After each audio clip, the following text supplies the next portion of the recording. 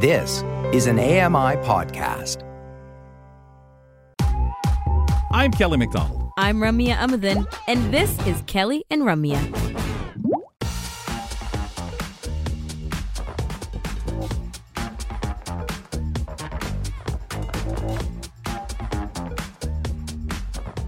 Welcome back to Kelly and Company. I got to tell you, our friends from the Tripping on Air podcast are getting into the holiday spirit. They're giving away a ton of prizes, folks, as part of the 2022 MS Holiday Gift Guide. Go to ami.ca/TOA contest to review the list of prizes and enter for your chance to win. The contest closes December 1st at 11:59 p.m. ET. So hurry, please. Also, folks, keep in mind one set of entries per day into the contest. Winners will be contacted via email and listed on the Tripping on Air Instagram page. So please keep up with it and get yourself entered into the contest. Kelly McDonald here with Ramya Amadin.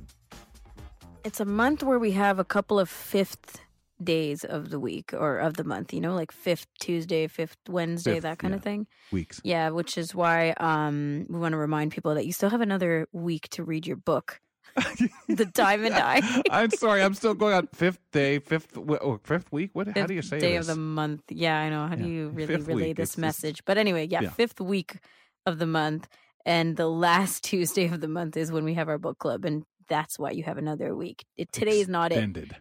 Yeah, extended. It feels good.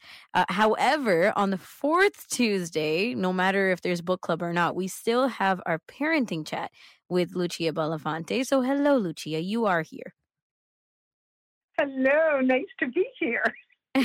Nice to have you here. And I'm curious to know, because we are talking a lot of holiday stuff, what we have going for us today for topic. I know, more holiday stuff. Mm-hmm. But hopefully this will help parents and kids feel the joy and the supposed peace of the holidays. Okay. So that's today's segment. I mean, we all know it can be a really busy time of the year. And so I thought if we keep things in perspective, it will hopefully help everyone to feel less stressed. And in particular, today we'll focus on approaching the holidays from a child's point of view, specifically a child with a disability. All right. Sometimes with all the stress, the things that go on, or just life, you sort of sometimes forget that, I'm sure. And, you know, there's so many other things, and you gotta always, holidays, there's so many challenging things to do that you really do need to stop and take a break. Let's start with what parents can do to make holidays a happy one for them and their children.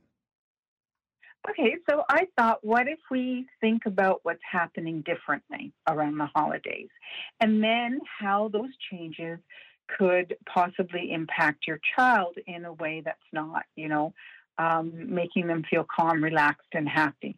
And so we said that season brings lots of changes with it, both at home, outside when you're in the mall, when you're visiting friends and families. It's busier, it's louder, it's crowded, and honestly, it can get a little smellier, right? There's so many aromas and scents going on, and that can cause some anxiety. So if we think about those changes and how they could possibly impact a child, and then we can plan effectively, and I really feel that then that will cause less stress for both parents and children. And it's, I'll start with one of the first things I've mentioned. It's so easy to get really busy and excited about the festivities, but it's so important that we still maintain a routine, because we know routines help children to feel safe and secure, and it helps them to be able to predict what's happening next. And also, when we are keeping with our routines, it helps us as adults be more organized, and that generally helps us feel a lot calmer and more in control too. So that's a good one. Stick with routines as much as possible. Routine, I know for me, Lucia, I've been that person ever since I was a child who kind of liked that routine, even the routine from Christmas to Christmas, that for whatever reason or in whatever way I developed in my head as to how things should be, especially when I came home from being at the blind school all the rest of the time. Now I had the time to be at home. I had time to do the things that while I was at the blind school, I wish I was home, I could do this. Then you throw in Christmas, that time, and all the things that I want to do that I need is normacy. And then along comes Mom. Well, we're going to be going here. We've got to, oh no, we've got to go to the mall. Oh no. So I understand what you're saying very much so, because I'm that creature of habit. Yeah. And I mean, as much as possible, if we can stick to our routines and then involve our children, like you said about going out. There's a way that maybe, one parent goes out, one parent is home with a child, or if it's just a one parent home, then maybe, you can swap with friends and you can take turns. And so you're doing as the adult what you need to do, but we're also keeping our children happy and calm and safe, right? Yeah. I know. We have to get creative sometimes. And along with that, being busy, I also think noise can really be a factor. Honestly, confession for me, noise is a big one. I don't like it when it's too noisy. But I know that for children in particular, I think of my son when he was young, and it was really challenging for him to be in areas or places where it was noisy.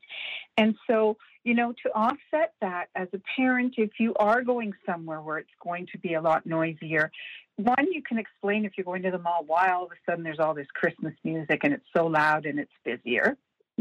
Have that talk, and that's okay. And the other thing is if you're going somewhere for a visit, like maybe to a party, like a work party or a friend's house where there's going to be a lot of people and a lot of noise, talk about it ahead of time.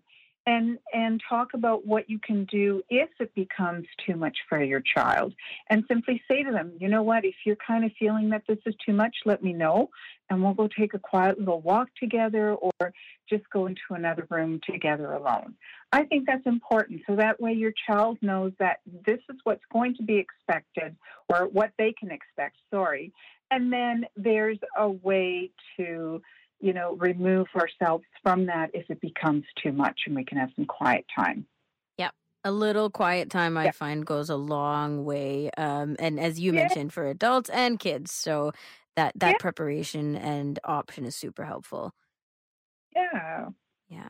How about another thing? Sorry, go, Ramya. Oh, no, I was just going to ask you about the other challenge that for kids and for all of us who might be a little bit more concerned about what we're eating, the food over the holidays, whether it be at home or at other people's homes, you might be opted into trying a lot of new things when it comes to food.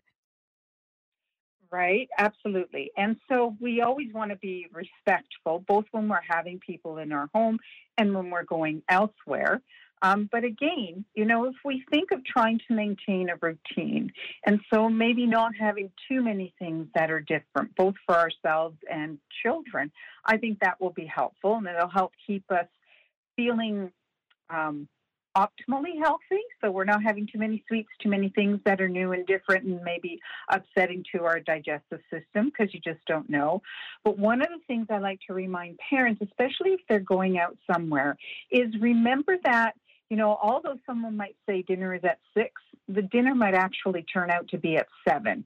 And so it's a great idea to, prepare for that ahead of time by either feeding your child something at home before you're going out, or maybe doing a combination of these two things, which is feeding them a bit at home and then also bringing along some really healthy snacks that are clean and easy to eat. Vegetables are great. Cut up fruit is great if that's at all possible. And then that way, if dinner is delayed, your child has something to eat and they're not getting cranky. And when children are not cranky, parents and adults are not cranky.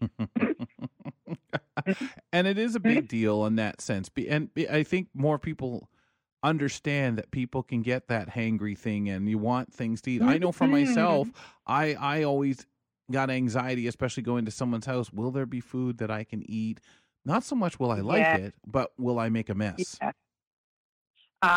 That's a good one. You know what? Yes, and so that's another thing. I think so. Depending on how close you are with the people that you're visiting, you might even, I would go as far as the parent to have a conversation and find out what foods will be served. And if there are some foods that are new to your child, why not prepare them ahead of time at home and have a trial sit down, I'm going to put this in air quotes, fancy dinner with your child at home, so that then they have the opportunity to eat and explore that situation with those foods and feel a little bit more comfortable when they're going to be somewhere else eating it. And hopefully that will, I can't think of the word, dissuade that feeling of, like you said, Kelly, you're making a mess. Then you know that, I can do this. I'm not going to make a mess with this new food. Exactly. It would give me the biggest anxiety, and you don't want to. And again, I know people will hear their kids say, "Well, why do I don't like it?" Or what do I? And last thing you want your kid to do is, "Oh, I don't eat that." Can we move on to changes of smell and furniture? Yes. So, around the holidays, lots of people like to have like scented things going on, like potpourri, or maybe scented candles lit. And really, I'd like to suggest that maybe we keep things natural. So instead of artificial scents, we can have scents like cinnamon sticks simmering on a stove instead.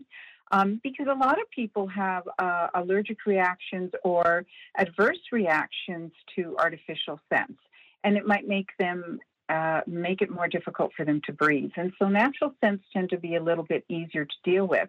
As well, I'd like to suggest, wouldn't it be fun to bake a cake or an apple pie that has lots of cinnamon together with your child, and as it's baking in the oven, that beautiful aroma is wafting through your home?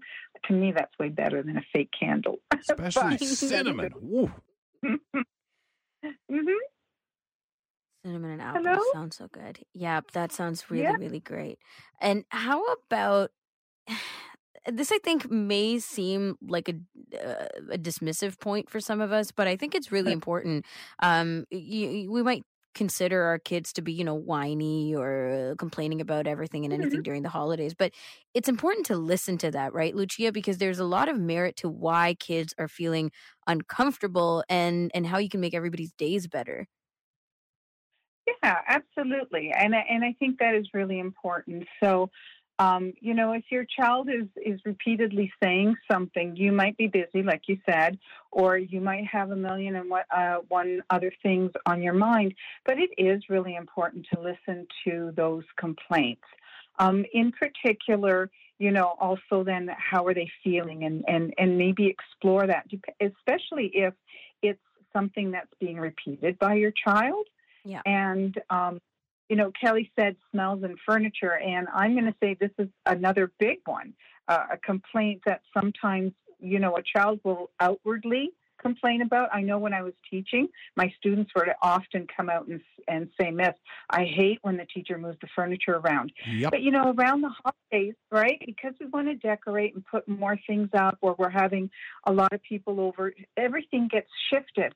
And I think if we really can, it would be great to leave things as they are. But if we must change them, depending on the age of your child, why not involve your child first in those changes? Talk about them, have them help you. They're not going to physically move the sofa, but, if they're along with you as things are changing, perhaps that'll help them to feel a little bit more in control. And then I'd really like to suggest that if things are changed, there might be an adult in the home who has a mobility issue or is blind, and those changes, whether it's the adult or the child, can be troublesome. So how about before the house is full with lots of people, go over those changes with either the child or the adult, and, just kind of acclimate to those changes. And then, of course, remind everyone that they're temporary and things will go back to normal. Really important. And then talk about that, too. Don't let your child think that chair that was moved is still there, but you've moved it. Make sure you make a point of saying things are back to normal. Let's take a quick walk around the living room, for example. And it's something as simple and as like normal for the holidays as putting up a Christmas tree. All of a sudden, there's a Christmas tree in the corner that wasn't there for 10 months out of the year, and you're always banging into it. Lucia, that's it for us today. Thank you so much for bringing these inclusion tips to the table. You are so welcome. Wishing you all a wonderful holiday. Thank you.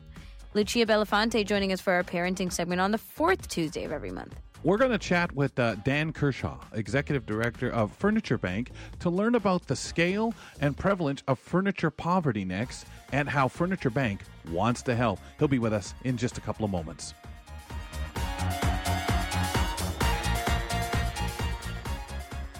Hi, I'm Stephen Scott. Join me every day for Double Tap. It's a show where we occasionally talk about technology for blind and partially sighted people. You'll find us wherever you get your podcasts.